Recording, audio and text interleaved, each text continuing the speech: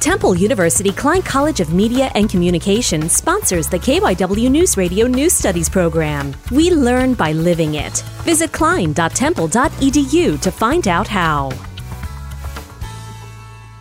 At a woman's place in Doylestown, trained domestic violence advocates are there round the clock to help victims on the phone and in person. Really listen to the individual, find out what the situation is and what sorts of help they might need. Executive Director Marianne Lynch says despite coronavirus, they push ahead with services such as the hotline and emergency shelter. There's also art therapy and play-based counseling for kids who are affected. To help process some of the trauma the abuse victim or their children might feel and help them work out some immediate planning. With the services a woman's place provides, an entire community can feel safer and heard. Kayla McEachran, William Tennant High School.